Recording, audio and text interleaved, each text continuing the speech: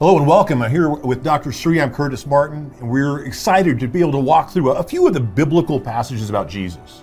Yeah, we know the Bible. Many of us hear the Bible stories at Mass. We've learned these stories from our childhood. We've heard about Jesus multiplying loaves and calling Peter to follow him. We've heard about stories of him riding into Jerusalem on the donkey. And there's so many stories of Christ's life. But if we ever come to really know Jesus through those stories, what we're going to do is take a deeper dive into many of these stories that we are very familiar with, but we're going to come and look at them with a first century Jewish lens. How would the ancient Jews have understood what Jesus was saying and doing at that time? And we're going to see so many prophecies coming to fulfillment. And most of all, we're going to see how these stories facilitate a profound encounter with Jesus and deepen our friendship with him. That's what we're looking at in this study called Meeting the Messiah. And today we're going to start with the woman at the well.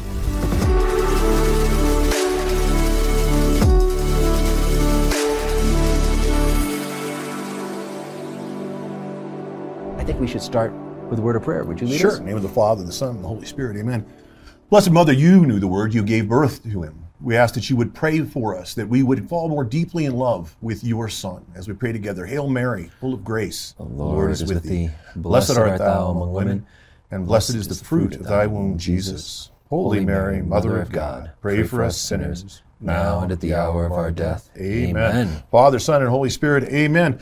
All right, so John chapter 4 is where we're going to meet the Messiah in this session. Yeah, this is a profound meeting between Jesus and the woman at the well, otherwise known as the Samaritan woman. And it's so fun to just see how every little detail in the story, again, you could just read over it and go, oh, he had to pass through Samaria. That's what it says in John chapter 4, verse 4. And I want to start there. He had to pass through Samaria. And so he goes to this town, to the city, and he's going to meet the woman at the well there. But I want to just note that he had to pass through Samaria. If you read the background in the previous chapter, he was in Judea, which is the region around Jerusalem. And in the chapter before that, he's meeting Nicodemus and in Jerusalem, and he's in the city and at the temple. Here he's going back up to Galilee. And it says he had to pass through Samaria. Now, that's interesting because he didn't have to pass because it was the only road. No, there were various ways to get there. Yeah, various ways. And in some ways, it might have been easier. This would have been rugged terrain and not very hospitable because the Samaritans and the Jews have a rivalry we're going to see. So actually, when it says he had to pass through Samaria, it's telling us not because of geographic necessity or because of the roads of the day. It's more of a necessity of his heart, that he has an urgent need to go to the people of Samaria and bring the gospel there, and particularly to bring the gospel to this particular woman we're going to see. Yeah, so let's jump in, take a look at what's going on in her life. We see in verse 6, and Jacob's well was there. Jesus, therefore, being wearied from his journey, was sitting thus by the well, and it was about the 6th hour. And there came a woman of Samaria to draw water, and Jesus said, give me a drink. Now, this is fascinating. So first of all, when it says the 6th hour, that for the Jewish time frame, that means noon. So they start their hours at what we would call 6 a.m. roughly. And so this is saying high noon when people wouldn't be normally coming to the well for water because it's the hottest time of the day. This is not when you'd want to go. It already tells us something about this woman, that she maybe is someone who's an outcast in her town. She's not showing up when the normal time when all the other women would be there at the well. So she's going by herself in the middle of the day. And then and the fact that Jesus is going and he's coming to this foreign people. He's going to the Samaritans, and he goes to a well. This is a story that would sound very familiar to the Jews of the first century. No, meeting a woman at the well actually is kind of marital imagery. You see back in the Old Testament, you see Isaac meets his wife, Moses meets his wife. So meeting a woman at the well. So there's some marital imagery, but also, as you mentioned, something's not right. She's not there in the morning when the other women are there who probably talk poorly about her from what we're about to learn about her.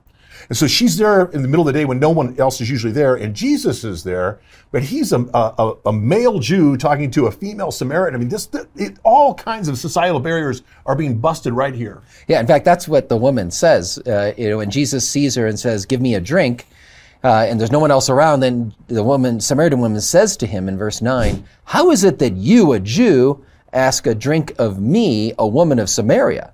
So she's highlighting two things. First of all, what are you doing, as a man talking to a woman by yourself. None of the disciples are around. They went into town to get food. So this is like you would normally cross that kind of a barrier, a one-on-one conversation with someone that wasn't a family member of the opposite sex. But the bigger thing is even, why is it that you, a Jew, ask of me, a woman of Samaria? You see, the Samaritans were originally a part of the Israelite people, the 12 tribes of Israel, but they broke off in 722 BC, and they started intermarrying and with pagan nations and worshiping pagan gods. So they were viewed by the Jews as like half-breeds. They were viewed as not true to the covenant of God. They have memories of Moses and memories of the Ten Commandments and of Yahweh, but they also are worshiping all these other deities. And so there's this intense rivalry. You're not faithful. That's what a Jew would be thinking. And here is Jesus, a Jew, talking to this woman, who we're going to see hasn't been that faithful. And so there's a lot going on here to be able to recognize, oh my goodness, this is a very interesting story. And I love when I'll go back and highlight just a minute, this idea he had to go and they're at a well. He didn't have to go because it was the only road. He had to go because the Savior wants to meet this woman and change her life and her eternal destiny. Just like he wants us to meet us and change our destiny and the people we love as well. So what happens next in verse 10? Jesus answers and said to her, if you knew the gift of God and who it was who says to you, give me a drink, you would have asked him and he would have given you living water. Now that's interesting there, that language, living water. Now, you don't need to be a big biblical scholar, but we're going to unpack a couple things to make it easy for you here. That language there, I would underline that language at the end of verse 10, living water. I would highlight those two words. In Greek, the word is hydrozoe, which could mean something like running water, like fresh water, and you would want to come to me for the fresh water. But Jesus means it in a bigger way, because this word can also mean hydrozoe, living water, like waters of life. Life-giving water. And it's referring to more like the spiritual life that he wants to give, the life of the Holy Spirit. How does she interpret these words? She takes it as flowing water. In verse 11, she says, Sir, you have nothing to draw with, and the well is deep. Where then are you going to get this living water? And so she's looking at this on the natural level. And this is what happens oftentimes with Jesus when he encounters people. They hear him say something like, I'm the bread of life. And they think, okay, you're going to give me more bread. And no, he's talking about the Eucharist. He's talking about something greater. Same thing here. She hears living water, flowing water. But Jesus means more like the life of the Holy Spirit dwelling within her. So the woman, but no, she says to her, Sir, you have nothing to draw with. The well is deep. Where are you going to get that living water? Are you greater than our father Jacob, who gave us this well and drank from it himself and his sons and his cattle? Are you greater than our father Jacob? You can't all of a sudden give us this great flowing water, this natural water here. You're not greater than Jacob.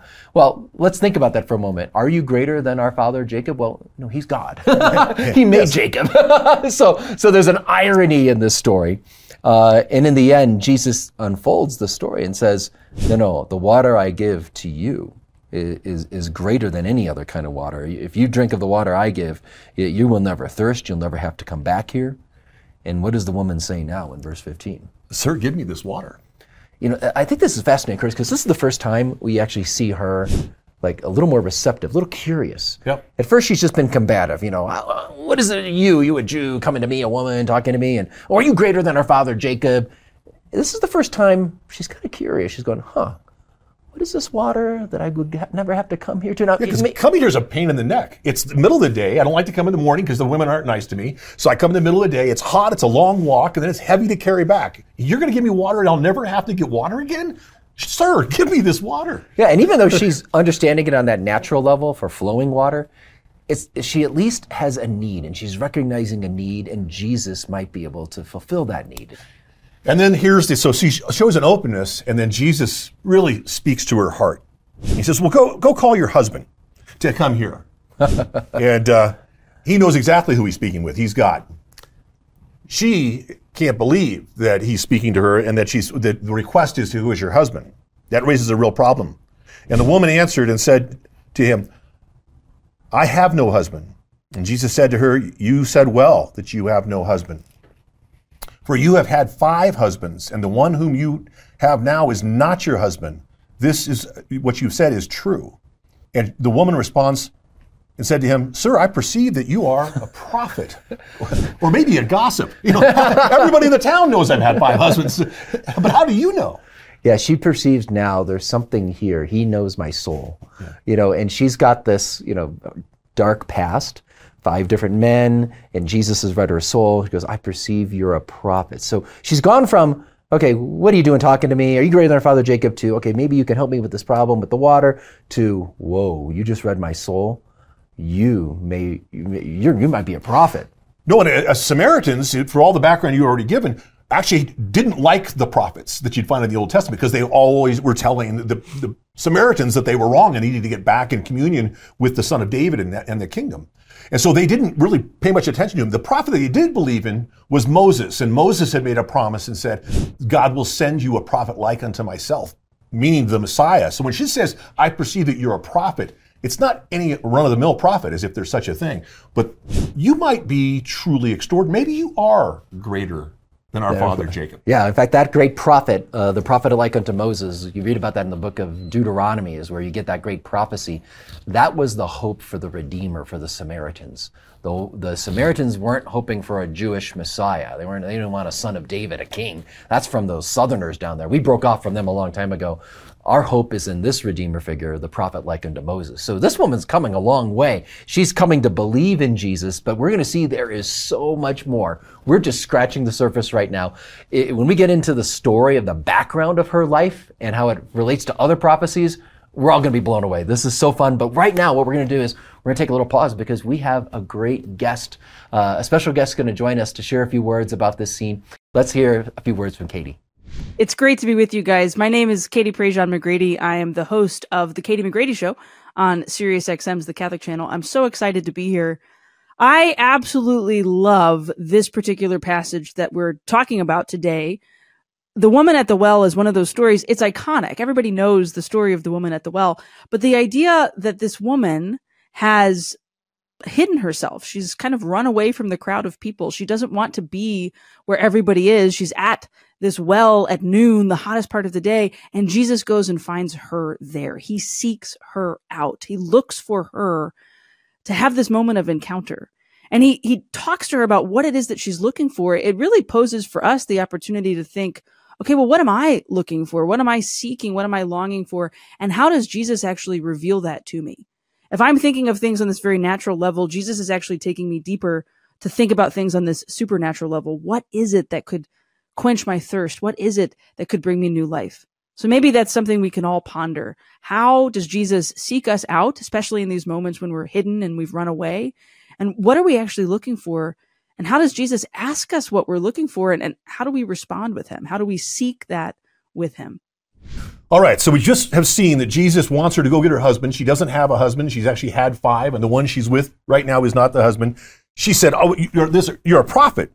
And so we start to pick up again on verse 20. Our fathers worshipped in this mountain, and you people say that it is in Jerusalem is the place we ought to worship. And Jesus said to her, woman, believe me, an hour is coming when neither in this mountain nor in Jerusalem shall you worship the Father. You worship that which you do not know. We worship that which we do know, for salvation is from the Jews. And so a lot has happened here. Let's look at this woman and the 5 husbands. What is this an image of, Dr. Sri?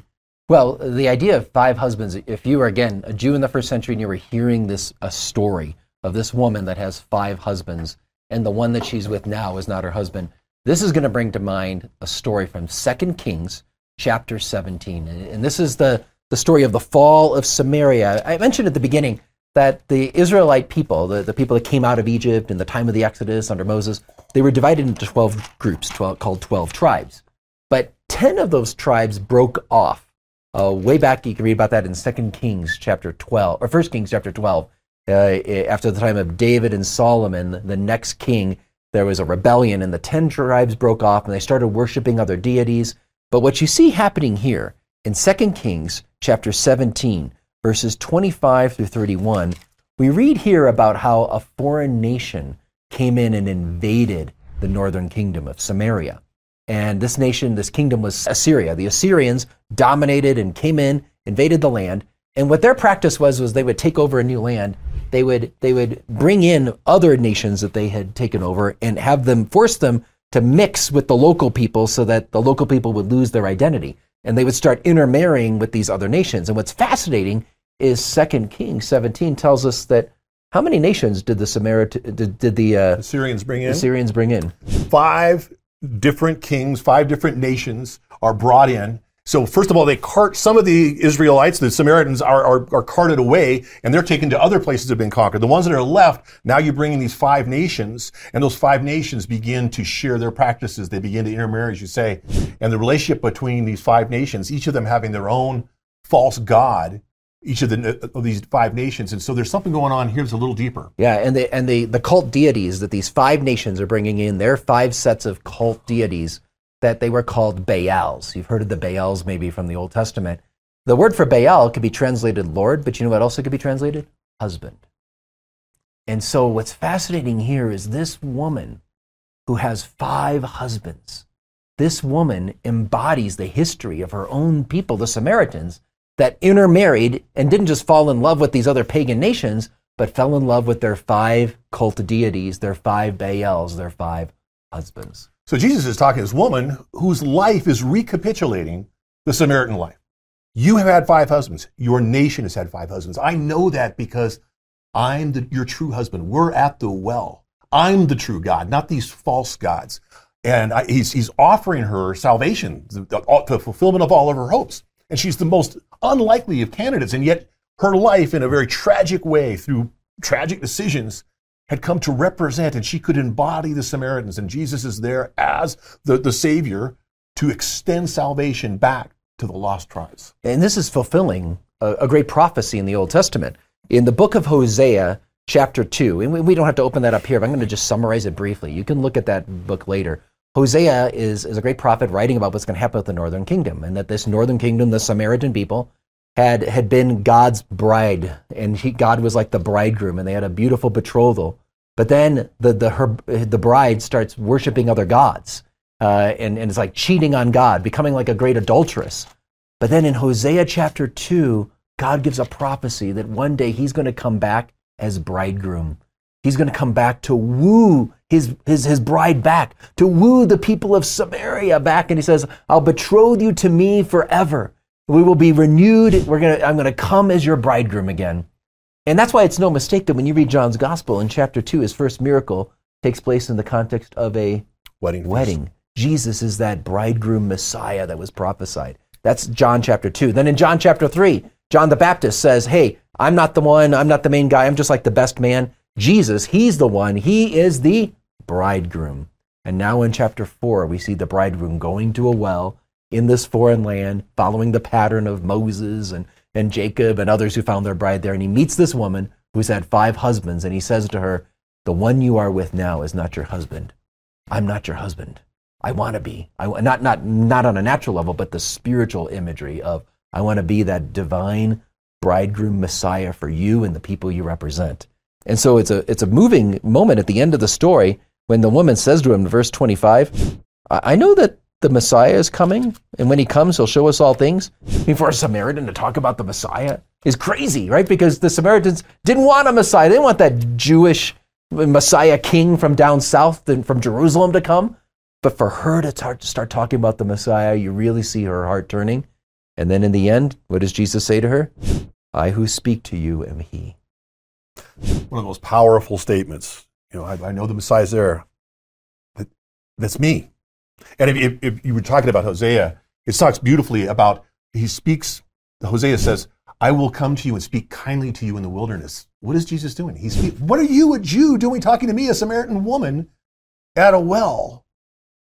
I'm fulfilling the promises that I was going to come and rescue you from your false worship and reestablish a covenant with you, is exactly what they say in Hosea chapter 2.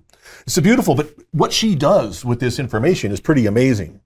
I mean, she's now taken. It's amazing to see, and we want to watch how she's now motivated to go back into the town. Yeah, verse 39. It says, many Samaritans from that city believed in him because of the woman's testimony. He told me all that I ever did. So when the Samaritans came to him, they asked him to stay with him. And he stayed there for 2 days, and many more believed because of his word. And they said to the woman, it is no longer because of your words that we believe, but we've heard for ourselves, and we know that he's the Savior of the world. So I love the story because the Samaritan woman becomes like the first evangelist in the Gospel of John.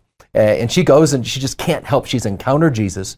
She's experienced that gentleness, that kindness, even though No one else treated her that way. She has to come in the broad daylight in the middle of the day. She experiences great love, his great mercy, and she comes to believe he really is the Messiah. And she goes and she just can't help but share it with everybody else. The most unlikely of messengers, right? Nobody's going to really believe her. She has no credibility in the town. This is a small town. Everybody knows everybody, and they know everybody's baggage. And yet she's so overwhelmed with this amazing joy that she's found in Christ that she's able to compel them to come out and see him. And it strikes me that, this is a woman who is the first evangelist to the Samaritans. But there's a woman, a Jewish woman, who's known as the apostle to the apostles, Mary Magdalene, who shared the good news of the resurrection with the apostles, who was also a woman who didn't have a great background. To be able to see this amazing reality of this marital, we're talking spiritual marriage, but the last chapters in the Bible are going to talk about the bridegroom and the bride, being the church and Jesus. And this is exactly what's going on here. And it's amazing to see these people first come and trust her, no training, no workshop. She's never read a book on evangelization. She's able to bring them out. And then by spending more time with Jesus, they all come to say, we no longer need your testimony. We're convinced this is the Savior of the world. But think about what this woman did. Again, with no training. She didn't get a theology degree. She didn't go to a training class on evangelization. She made such a difference, and eternity has changed in the lives of many of these people in her town in Samaria because she was willing to share the goodness of what she encountered in Jesus. And that's our question for you. Do you have people in your life that you wish would know Jesus? Do you have a family member, a friend, a coworker, a brother, a sister, a son, a daughter, and you long for them to know Christ? But you're not sure, well, I don't know how to say it. I don't have a lot of training. I don't have a theology degree. You don't need one. But don't get me wrong, all the training will make you more effective. So get training if you so desire.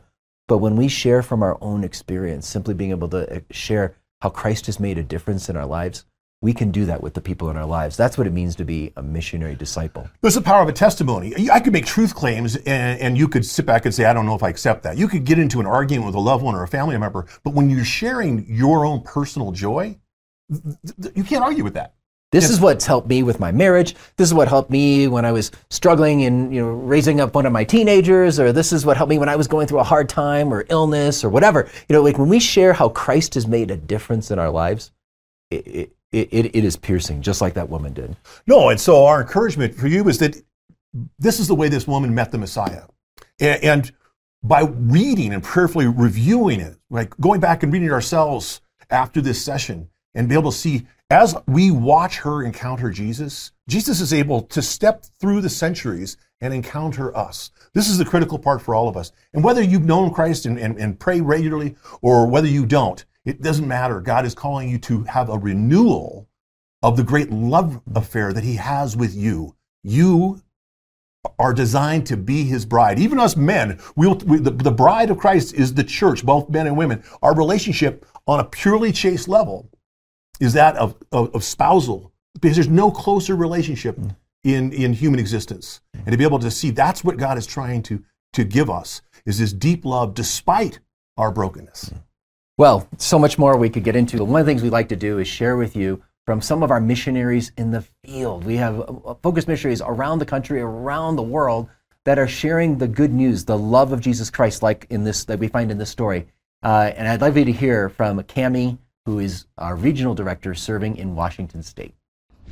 Hello, Dr. Shree and Curtis, and hello to all of you who are participating in this year's Bible study. My name is Cammie Belliard, and I serve as a regional director in the West area of focus with schools in Washington, Oregon, Colorado, and New Mexico. And I'm here with a couple missionaries from the University of Washington, and we just wanted to share with you the ways that we see the women at the well connecting to mission on the field. I am working with a student this year, and she was telling me a story about how she chose to go back to confession this past summer for the first time since her first reconciliation. And I see her living out the story of the woman at the well because she chose to leave her sins behind. She dropped her jar, and now she's running to tell others about the Lord, specifically with the atheists that the Lord keeps placing in her life. Praise God.